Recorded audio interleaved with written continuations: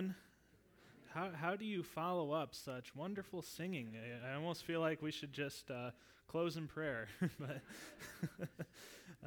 no, hopefully I'm out of the way for this, and the Word of God will all speak to us. Turn with me, if you will, to Acts chapter 21. Acts chapter 21.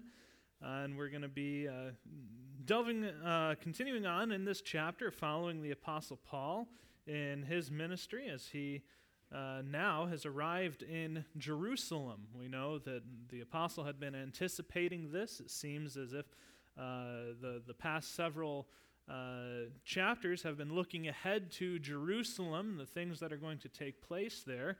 And Paul is anticipating all kinds of suffering as a result. And yet, as we saw, he's willing to steadfastly continue on despite what may face him. Stating, as we see in verse 14, saying that the will of the Lord be done. So, the passage we're going to look at today, it's kind of an interesting passage. The first time, maybe the first couple times you read it, you wonder, what do I make of this? Because it has to do with the law of God, specifically the ceremonial laws, we might call it, those laws that pertain to the people of Israel and set the people of Israel apart. And we might ask the question, how do we as Christians understand how we're to interact with this law? What is it that is going on here? Is what we find here with the Apostle Paul in contradiction to other places and other things that the Apostle Paul taught? Well, we'll just have to see. So I look forward to delving into this with you. So Acts chapter 21, and we'll be reading verses 15 through 26. Now after these days, we got ready and started our way up to Jerusalem.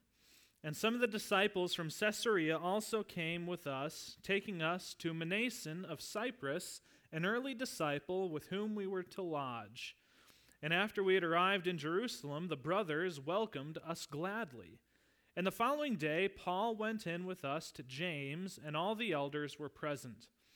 And after he had greeted them, he began to relate, one by one, the things which God did among the Gentiles through his ministry. And when they heard it, they began glorifying God.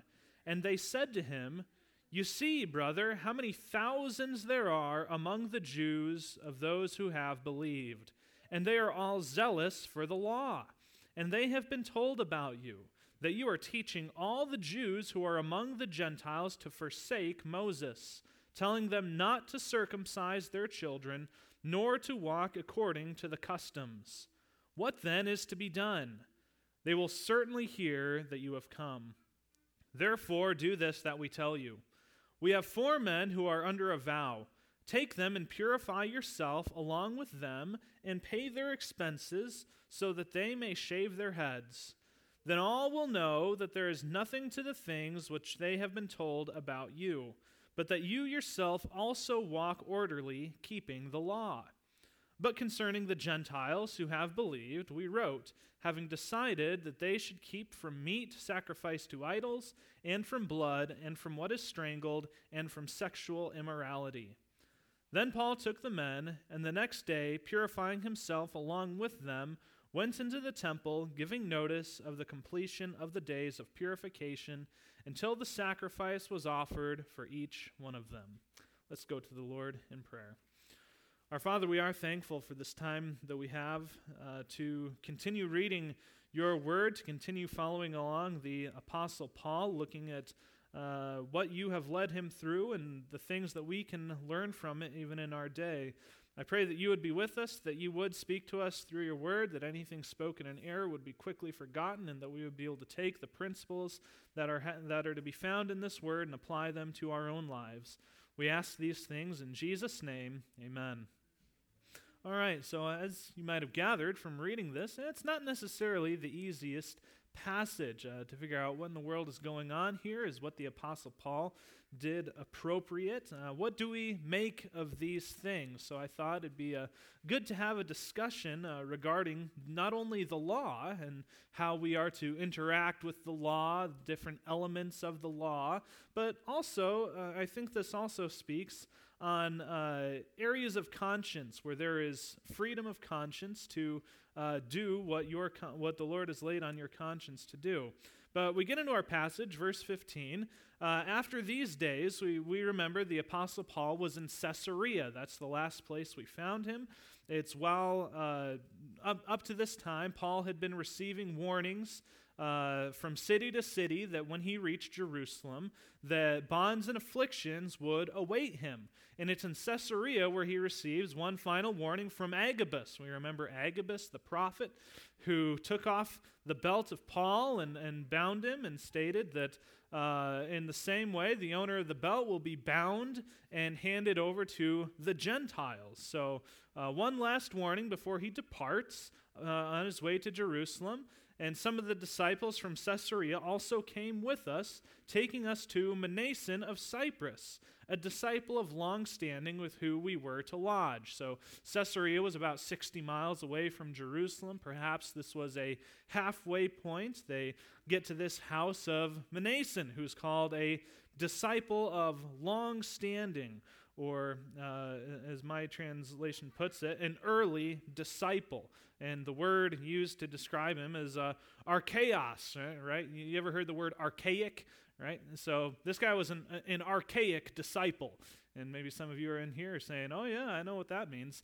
But no, Mnason was a disciple very early on, perhaps from the beginning, perhaps even a disciple during the time of Jesus. And it's interesting that Luke notes this man, and some even suggest that this individual, Mnason, served as one of Luke's sources for writing not only the gospel, but the book of Acts. We remember Luke, as he is writing these things, he is collecting them from various sources, interviews, other writings. This is what he says to Theophilus, insomuch as it has been undertaken to compile an account of the things accomplished by us, just as they were handed down to us by those who from the beginning were eyewitnesses and servants of the word. So those who were from the beginning eyewitnesses, and this man perhaps may have been one of those individuals. And Luke said, it seemed fitting for me as well, having investigated everything carefully from the beginning, to write it out for you in consecutive order, most excellent Theophilus, so that you may know the exact truth of the things that you have been taught. So he lodges in this house of Mnason of Cyprus, a disciple of long standing, and then finally they arrive in Jerusalem, and the brethren received us gladly. So imagine what the Apostle Paul is anticipating when he gets to Jerusalem. Well, he doesn't know exactly what is going to happen other than afflictions and bondage awaits him. So what a pleasant thing it would be that the first thing he encounters when they arrive are fellow Christians, Jewish Christians who gladly and warmly receive not only Paul, but also his traveling companions. Because remember, Paul is not alone on this. Luke is likewise with him. Also, there are representatives from the various churches of Asia and the various places that Paul went to. So he's got quite a group of men with him, many of them Gentiles. And yet, even these Gentiles are warmly welcomed by the church in Jerusalem. They demonstrate a solidarity that they have with the Apostle Paul and also with his traveling companions. And it's important to note this in light of what is to come, because not everyone had such warm feelings towards the Apostle Paul, as we will discover. Verse 18, and the following day, Paul went in with us to James, and all the elders were present. And after he had greeted them, he began to relate one by one the things which God had done among the Gentiles through his ministry. So Paul then meets with the leadership in the Jerusalem church, and one of those leaders in the Jerusalem church was James. James, the brother of the Lord Jesus, had a very prominent role earlier on in the book of Acts, Acts chapter 15. If you remember, it was at Acts chapter 15 that the issue of whether or not Gentiles had to be circumcised came up. And James was the one who referred to the scriptures saying that we need not trouble the Gentiles with these things. So James, very prominent role, and tradition tells us that James would even eventually die in Jerusalem. Tradition tells us that he was martyred, he was thrown off the roof of the temple, and then killed with a club. So James, present in Jerusalem, he's one of the prominent figures there. But it's not only James who's present, but James and all the elders in Jerusalem as well. The elders are likewise present. And it's interesting that the other apostles aren't mentioned. We know that at least earlier on, James wasn't the only apostle in Jerusalem, but Peter was also there, as well as John. In Galatians, the Apostle Paul tells us that early on when he went to Jerusalem, he met with Peter and James, not the brother of John James, but this James, and John. So Peter and John at one point were in Jerusalem, but it seems that at this point they have departed and are undergoing their own missionary endeavors. And we see that there are elders present. So earlier on, when the church was ruled by the apostles before this leadership structure, but now things seem to be solidifying. They're falling into the practice of appointing elders. And this is the practice that the Apostle Paul also partook in when he went on his missionary journeys, and this is what he also instructed those who came after him to do. In his letter to Titus, he says, "For this reason I left you in Crete, that you would set in order what remains and appoint elders in every city as I directed you." So we see that elder rule is the norm in the New Testament church, and it's even the norm at this point in time. So Paul meets with James and the elders of the church, and they greet him, and he begins to relate one by one the things which God had done among the Gentiles through his ministry. And when they heard it, they began glorifying God. So Paul begins to tell his story, what God had done to him, done through him among the Gentiles. One of the early difficulties of the Christian church was the incorporation of the Gentiles into the body of Christ along with the Jews. And we've talked about this before, but it's kind of hard for us to get into that mindset, right? The Jewish mindset is we are the people of God. We are set apart by God. These are the things that we are. These are the things that we do. And everyone outside of us, by virtue of the fact that they are not Jews, are not the people of God. That's kind of the Jewish mindset. So it was a difficult thing to some when Gentiles began to be welcomed into the church. It wasn't a given in the mind of the Jews that Gentiles were to be welcomed in the way that they were. And we even see this after the persecution against the Christian church rose up. In Acts chapter 11, it tells us that when the persecution associated with Saul and Stephen arose, many of the brethren made their way to Phoenicia and Cyprus and Antioch, but they spoke the word to no one except Jews. And it can be easy for us with 2020 hindsight to look back and say, oh, that was wrong, but to them, that's just how it was. Jesus is the Jewish Messiah, therefore we go and tell the Jews. But we also see that at this point in time, the church had welcomed the Jews. We know that Peter, he had a ministry among the Gentiles. We remember Cornelius, where he went to him, and the Holy Spirit fell upon the Gentiles in the same way that he fell upon the Jewish people. And we also know at this point in time, the church was welcoming Gentiles without them first becoming Jews. And this is what Acts chapter 15 was all about, where it was even James who says these words, that he quotes Amos saying, "After these things I will return, and I will rebuild the tabernacle of David which is fallen, and I will rebuild its ruins, and I will restore it, so that the rest of mankind may seek the Lord, and all the Gentiles who are called by my name, says the Lord." And he judges that they not trouble the Gentiles who are turning to God by forcing them to become Jews. So Paul comes and he relates the message, he relates what God is doing among the Gentiles, and they are glorifying God for it. And that's another important thing to point out related to the character of the Apostle Paul. They're glorifying God for the work that is done. Now, it could be very easy to imagine why Paul might be very excited about the work that God was doing. But it's also easy to understand why Paul might, it'd be easy for me, we'll say, if I had a very successful missionary journey to come back and talk about all the things that I had done, right? Talk about how God had talk about how, I've done this, I preached, I taught in the school of Tyrannus for 3 years every single day. I preached before kings and rulers. I was persecuted by the Jews for this. It'd be very easy for Paul to turn this into an occasion for boasting about his success in the mission field. There are several churches that were founded by the Apostle Paul, and in fact, the world had been reached as a result of the ministry of the Apostle Paul. And yet, Paul recognizes, along with the Christians in the Jerusalem church, that the glory belongs to God. And we're just reminded that as we're reading this is, yes, the book of Acts, many people call it the Acts of the Apostles, but I think a more accurate way to describe it is the Acts of Jesus working through the Holy Spirit and those whom he has sent. So we're reminded once again that Christ is the one who is ultimately building his church. So they're glorifying God for what they're doing through the Gentiles, and we also see that there's a tremendous amount of success in the Jewish mission field as well.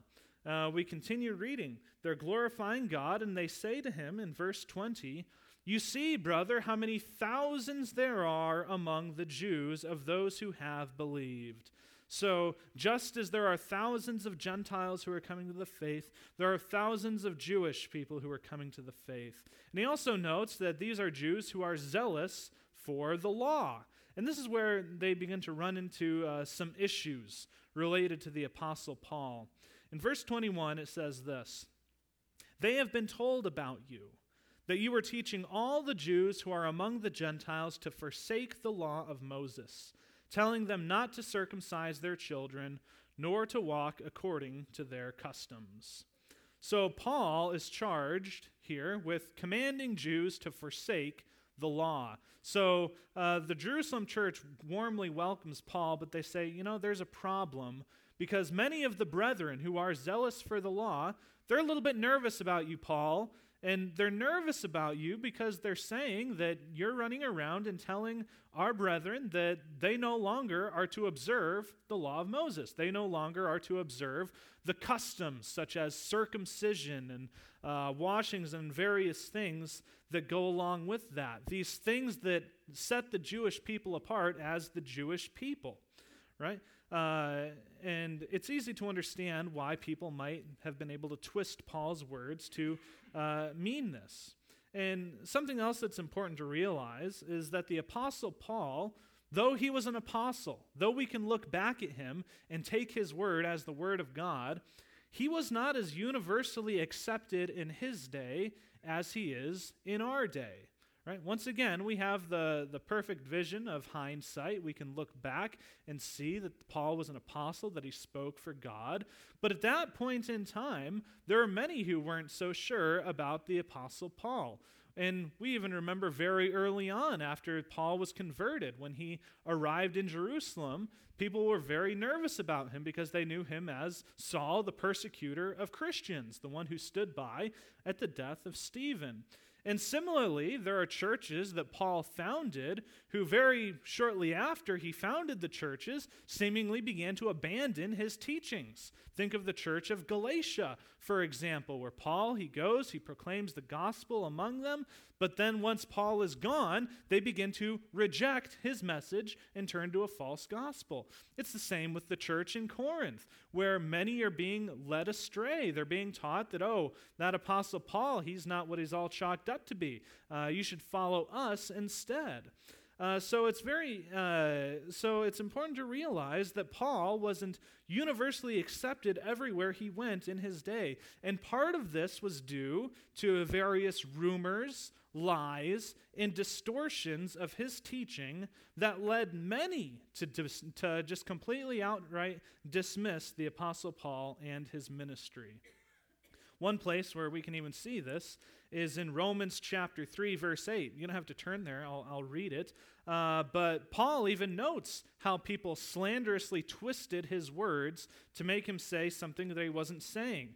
In Romans chapter 3, verse 8, the Apostle Paul says this, "And why not say, as we are slanderously reported, and as some claim that we say, let us do evil that good may come. Their condemnation is just." So what's Paul saying?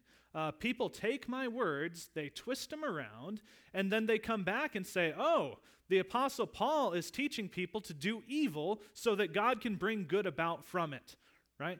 And that's not what he was teaching. It was obviously slanderous, but it didn't stop that teaching from going forth. You ever hear the saying that a lie makes it around the world before the truth has time to put on its shoes? Right? And that's the way it is, especially in the age of social media and the internet, where the truth is often outright blocked by those who are pushing their lies. But the same thing happened in those days, and the same things happened with the Apostle Paul. It'd be very easy to take the teaching of the Apostle Paul regarding Christ's fulfilling the law and give the impression that the Apostle Paul was basically saying we need to get rid of that Old Testament, or we need to get rid of that law of Moses. So we can see why many of these Jewish people would hear certain words or phrases of Paul, especially if they've been passed around.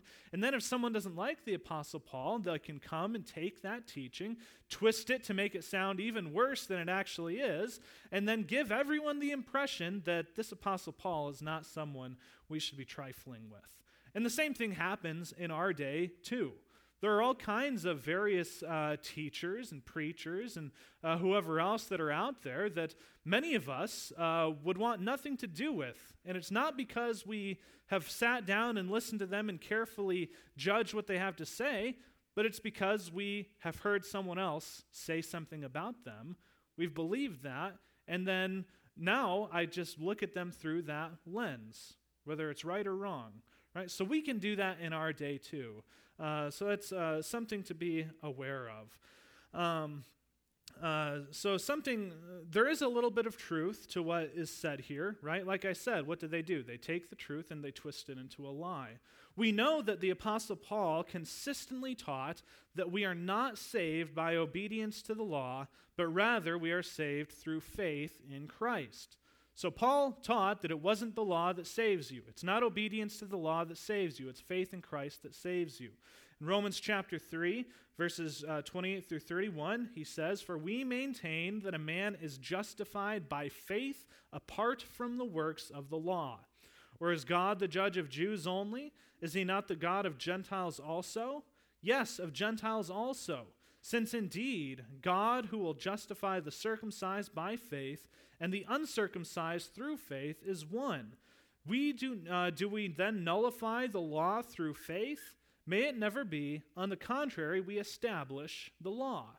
But you can see how it would be very easy to take that and twist it around and say, therefore, get rid of the law. We're not justified by the law, therefore get rid of it. Right? That's not what he's saying, but it could be very easy to see how that could be twisted. Similarly, you foolish Galatians, who has bewitched you, before whose eyes Jesus Christ was publicly portrayed as crucified? This is the only thing I want to find out about you. Did you receive the Spirit by works of the law or by hearing of faith? So how is it that you receive the Holy Spirit? Through hearing with faith, not through works of the law. He goes on, "Are you so foolish? Having begun by the Spirit, are you now being perfected by the flesh? Did you suffer so many things in vain, if indeed it was in vain? So then, does he who provides you with the Spirit and works miracles among you do it by works of the law or by hearing with faith?" So once again, he's saying justification is by faith alone, always has been by faith alone, always will be by faith alone. There's nothing we can do to add for it through works of the law. And if we're trusting in the works of the law, then we have completely lost the gospel message. So Paul is consistent on that teaching, right? However, once again, like I said, it doesn't follow then that this law somehow needs to be completely abandoned or thrown out or counted as worthless. And this brings us to an important discussion I want to have and a question I want to ask. And it's something that we all need to work through on our own. But the question is this: how do we as Christians relate to the law of God today? How do we as Christians relate to the law of God today? Right? Something that's important to understand about the law of God is that the law, in its entirety, is a reflection of God's moral character. And in no way is any jot or tittle of the law irrelevant for us. Right? We might think of the law as, well, there's some parts of the law that, those are good, those are important, but there are other parts of the law, those don't really matter. Those can just go away. But that's not the truth that the Scriptures teach. The Lord Jesus states, "Do not think that I came to abolish the law or the prophets. I did not come to abolish, but to fulfill. For truly I say to you, until heaven and earth pass away, not the smallest letter or stroke shall pass from the law until all is accomplished. Whoever then annuls one of the least of these commandments and teaches others to do the same shall be called least in the kingdom of heaven, but whoever keeps and teaches them, he shall be called great in the kingdom of heaven." So we need to have this understanding. The law doesn't just disappear. The law doesn't go away. The law is a perfect reflection of the character of God. However, how that law is applied to us is not going to be the same in every age among every people group, right? Again, there are different laws for different circumstances. And we can sometimes divide the law up into three categories, right? Three categories of law: ceremonial. There's ceremonial law, there's civil law, and there's moral law. That's often how we've categorized them. And they're not perfect categorizations. They often overlap one another. But when we look at a law, in the Old Testament in particular, we can usually fit it into one of these three categories. It's either a moral law that's going to have binding authority in the exact way that it's laid out, no matter where you are, no matter who you are. There are civil laws that, there's a principle behind the law, but it might not necessarily be applied in the same way. And there are ceremonial laws, and these would be laws that are to set the Jewish people apart. Things like circumcision, things like the sacrificial system, things that we no longer observe in the same way today. So that's often how people have divided it up. So there are parts of the law, as I said, that have the exact same application at every time and at every culture. Right? For example, all people everywhere, no matter who you are, no matter where you're from, are obligated to worship Yahweh, the one true God who created the heavens and the earth. It doesn't matter if you're here living in the United States. It doesn't matter if you're living on an island that has never been reached. All people everywhere are obligated to worship the one true God. There are also laws in which we are to relate with one another that are likewise universal. "You shall not murder" has binding authority everywhere you go, no matter where you are, no matter who you are. It applies across the board everywhere.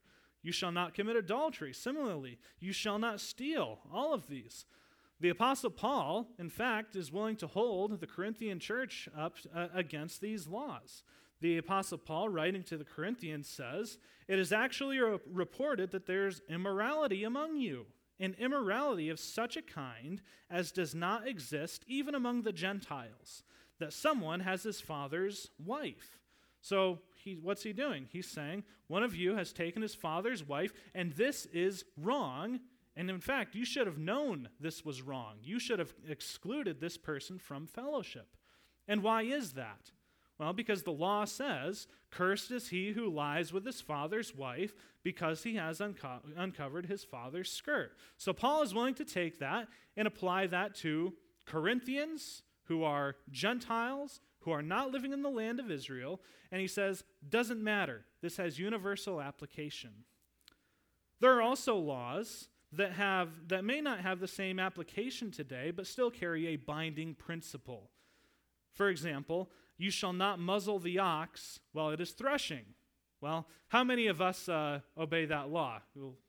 We'll think, well, hold on a second, I don't even have an ox. Well, some of the farmers in here might have something close to an ox, right? But "you shall not muzzle the ox while he is threshing."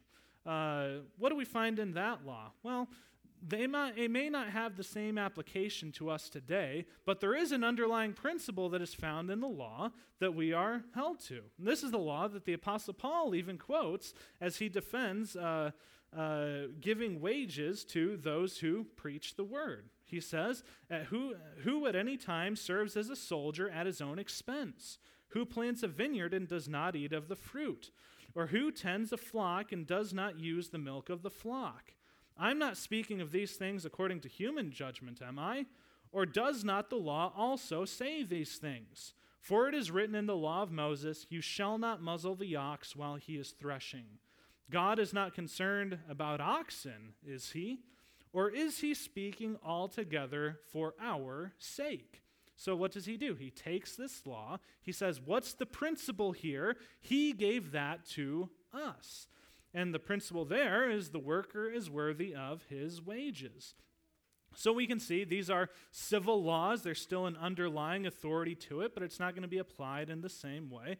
But the law that the law that's under discussion here, the kinds of laws that are under discussion here, are what we might call the civil laws. These are the laws that specifically set the people of Israel apart, right? These are related to the proper worship of God, the setting apart of Israel, and these laws ultimately pointed ahead to Christ. Right? These would include things like dietary laws, clothing laws, cleanliness laws, the law of circumcision, these various things that the Jewish people practiced because it was to set them apart. As God gave these laws, one refrain that he would often say is, you do this so that you can be holy, for I am holy. Right?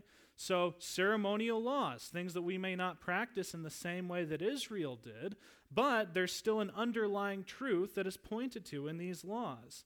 The Apostle Peter says that as obedient children, do not be conformed to the former lusts which were yours in your ignorance. But like the Holy One who called you, be holy yourselves also in all your behavior, because it is written, you shall be holy, for I am holy. So, dietary laws, God would give a dietary law. He'd say, do not eat this animal. You shall be holy, for I am holy.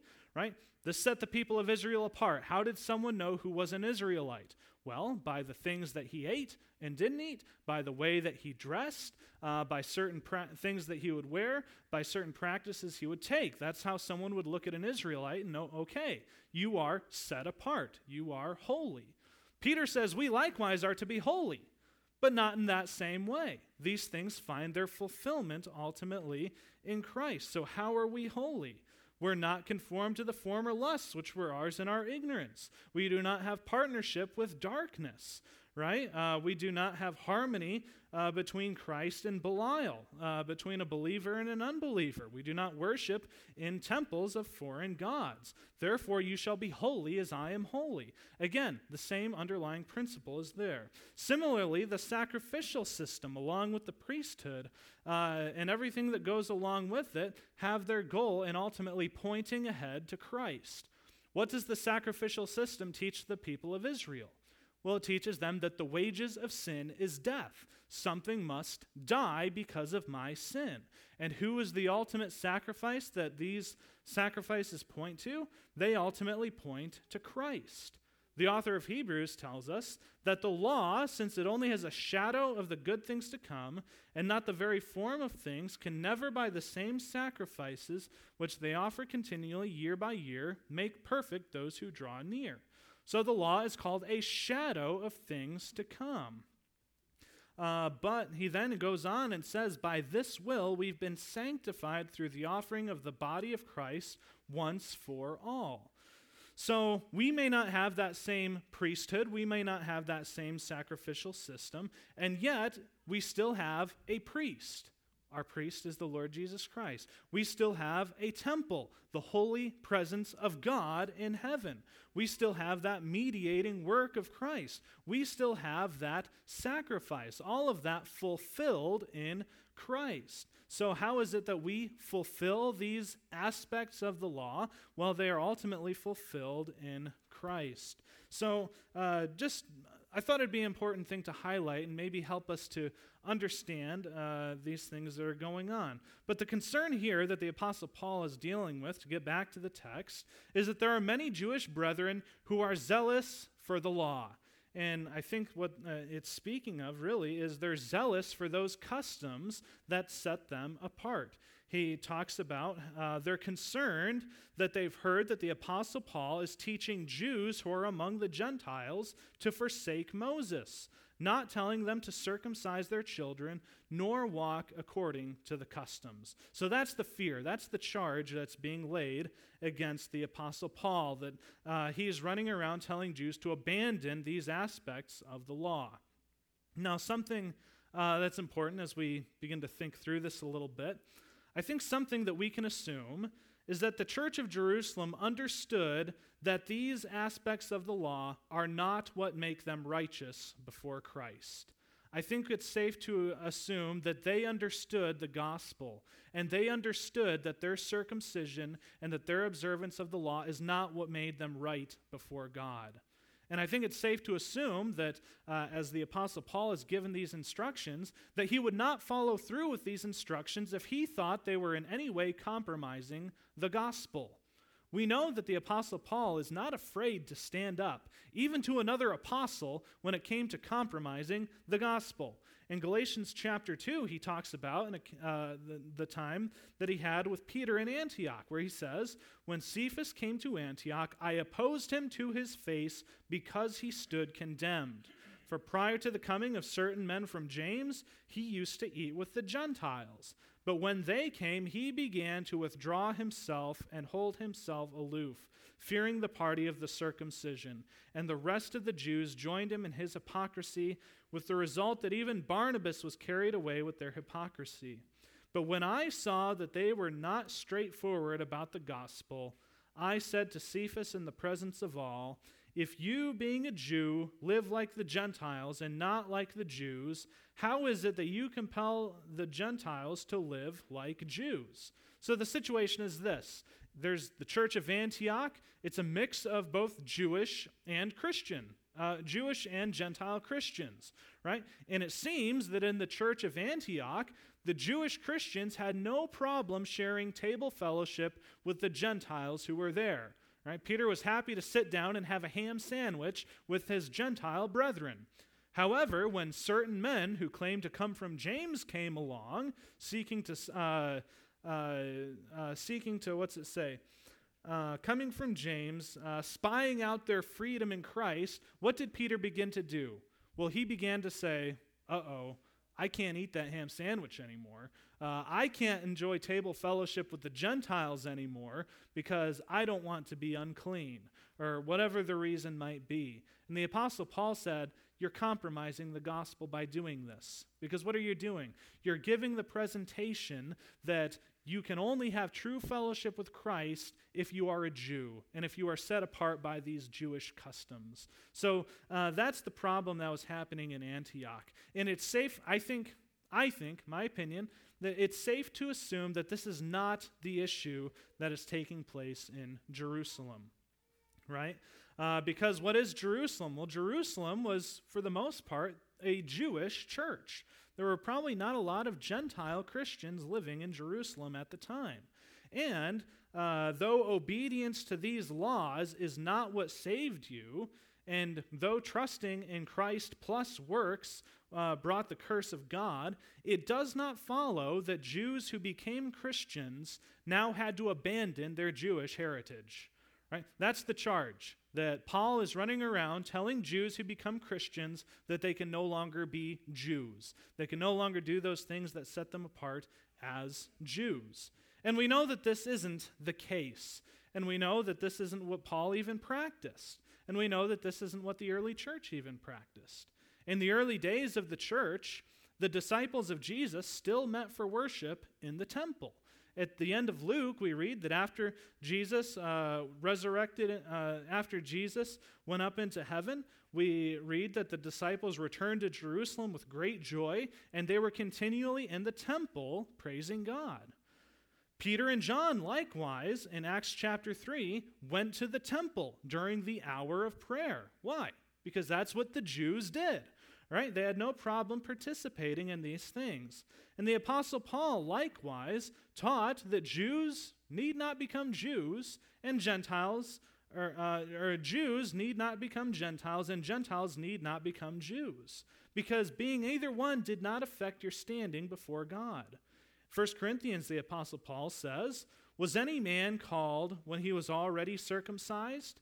He is not to become uncircumcised." So what's he saying? Were you called as a Jew? Well, you're not to become not a Jew. Similarly, has anyone been called in uncircumcision? He is not to be circumcised. Did you come to Christ as a Gentile? Well, then you are not to become a Jew. Stay a Gentile. Circumcision is nothing, and uncircumcision is nothing. But what matters is keeping the commandments of God. Each man must remain in that condition in which he was called. So Paul did not tell Jews that they could no longer be Jews or anything like that. And in fact, the Apostle Paul had no problem living as a Jew among the Jews. As he said to the Corinthians, "To the Jews I became a Jew so that I might win Jews. To those who are under the law, as under the law, although not being myself under the law, so that I might win those who are under the law." So what's he saying? When I was with the Jews, I lived as a Jew. When I was with those under the law, I lived as one under the law. Recognizing that it is not the law that maintains my right standing before God or anything like that, but I did this in order that I might win Jews. And in the same way, when I was among the Gentiles, I lived as a Gentile. I had no issue with this.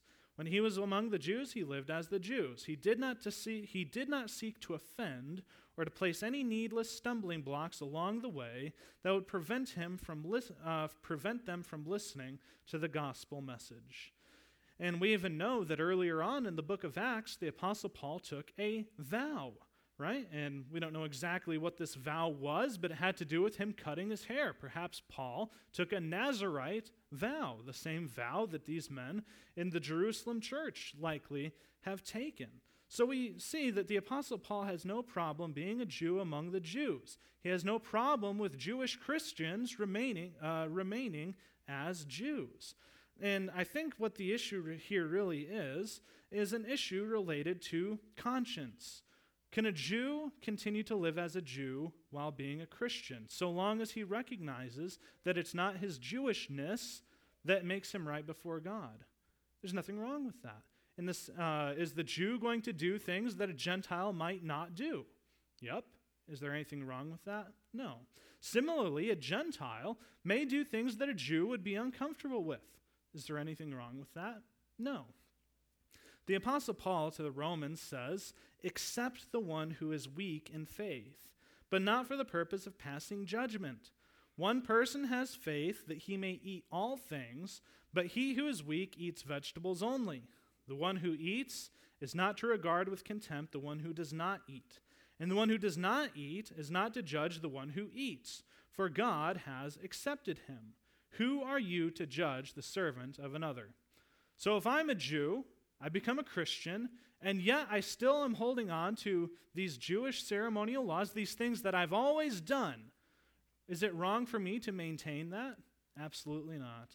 And I think that's what's going on here.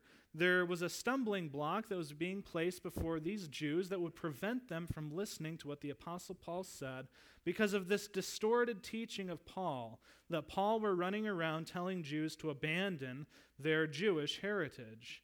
And this could very easily have led Jewish Christians to acting against their own consciences. Paul says, "Pursue the things that make for peace and the building up of one another. Do not tear down the work of God for the sake of food." Right? And then he goes on and he says, "Happy is he who does not condemn himself in what he approves, but he who doubts is condemned if he eats, because his eating is not from faith. And whatever is not from faith is sin."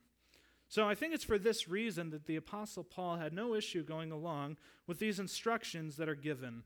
Verse 23, "Therefore, do this that we tell you. We have 4 men who are under a vow. Take them and purify yourself along with them, and pay their expenses so that they may shave their heads. Then all will know that there is nothing to the things which they have been told about you, but that you yourself also walk orderly, keeping the law. But concerning the Gentiles who have believed, we wrote, having decided that they should keep from meat sacrificed to idols, and from blood, and from what is strangled, and from sexual immorality. So Paul happily goes along with this. He happily lives as a Jew among the Jews so as to not to cause a stumbling block. And we also see that the instructions for the Gentiles are also reiterated.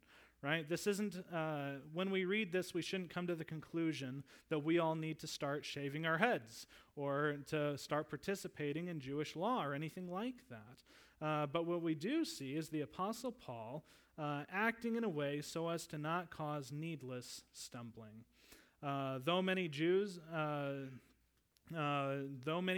sought to obey the ceremonial aspects of the law, Gentiles were not to be bound by these regulations. So Paul follows through with this, participates in obedience to the law, and he purifies himself along with these whom he is with. So, in conclusion, I know we're a little over time, but let's close up real quick. So Paul arrives in Jerusalem, and the account here gives us a couple different lessons that we can apply to our own lives. One lesson that we can get from this is it's easy to get a false impression of someone as a result of someone else twisting their teachings. And that's what happened with the Apostle Paul, right? The rumor went out that the Apostle Paul is teaching these things that would be contrary to what he has taught in other places, would be contrary to sound doctrine. And it can be very easy for us to hear certain things about someone and immediately dismiss that person, right? Another lesson that we can take from this is it's important for us as Christians to think through our relationship with the law of God today.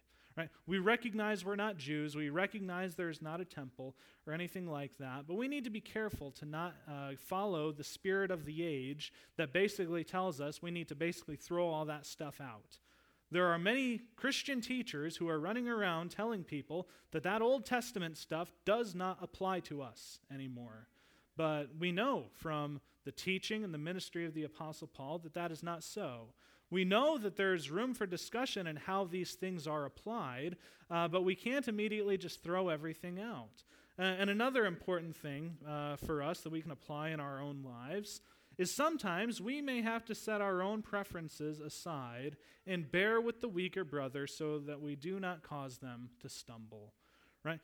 We may not have any Jewish Christians in our midst who might get offended if we ate pork in their presence, but there are all kinds of things that may cause us to stumble. There are things that may cause you to stumble that would not cause me to stumble, and vice versa. And we need to have a consciousness of those different elements, those different issues that the Bible addresses, these things that are not necessarily moral issues, but issues of conscience. And we, like the Apostle Paul, at points in time need to be willing to set aside our own preferences so as to not cause our brothers and sisters to stumble. So let's close with a word of thanks. Our Father, we are thankful for the time that we've had together, the time to consider your word, the Apostle Paul, and how we are to interact with these various things, these challenges that come up in the text. I pray that we've all been blessed by this, that we would seek to apply it in our own lives, that we'd be challenged to take a deeper look into some of these things that are a little bit harder for us to wrap our minds around. But I pray that we would seek to walk in light of the truth that is revealed to us in your word these coming days and weeks. We ask these things in Jesus' name. Amen.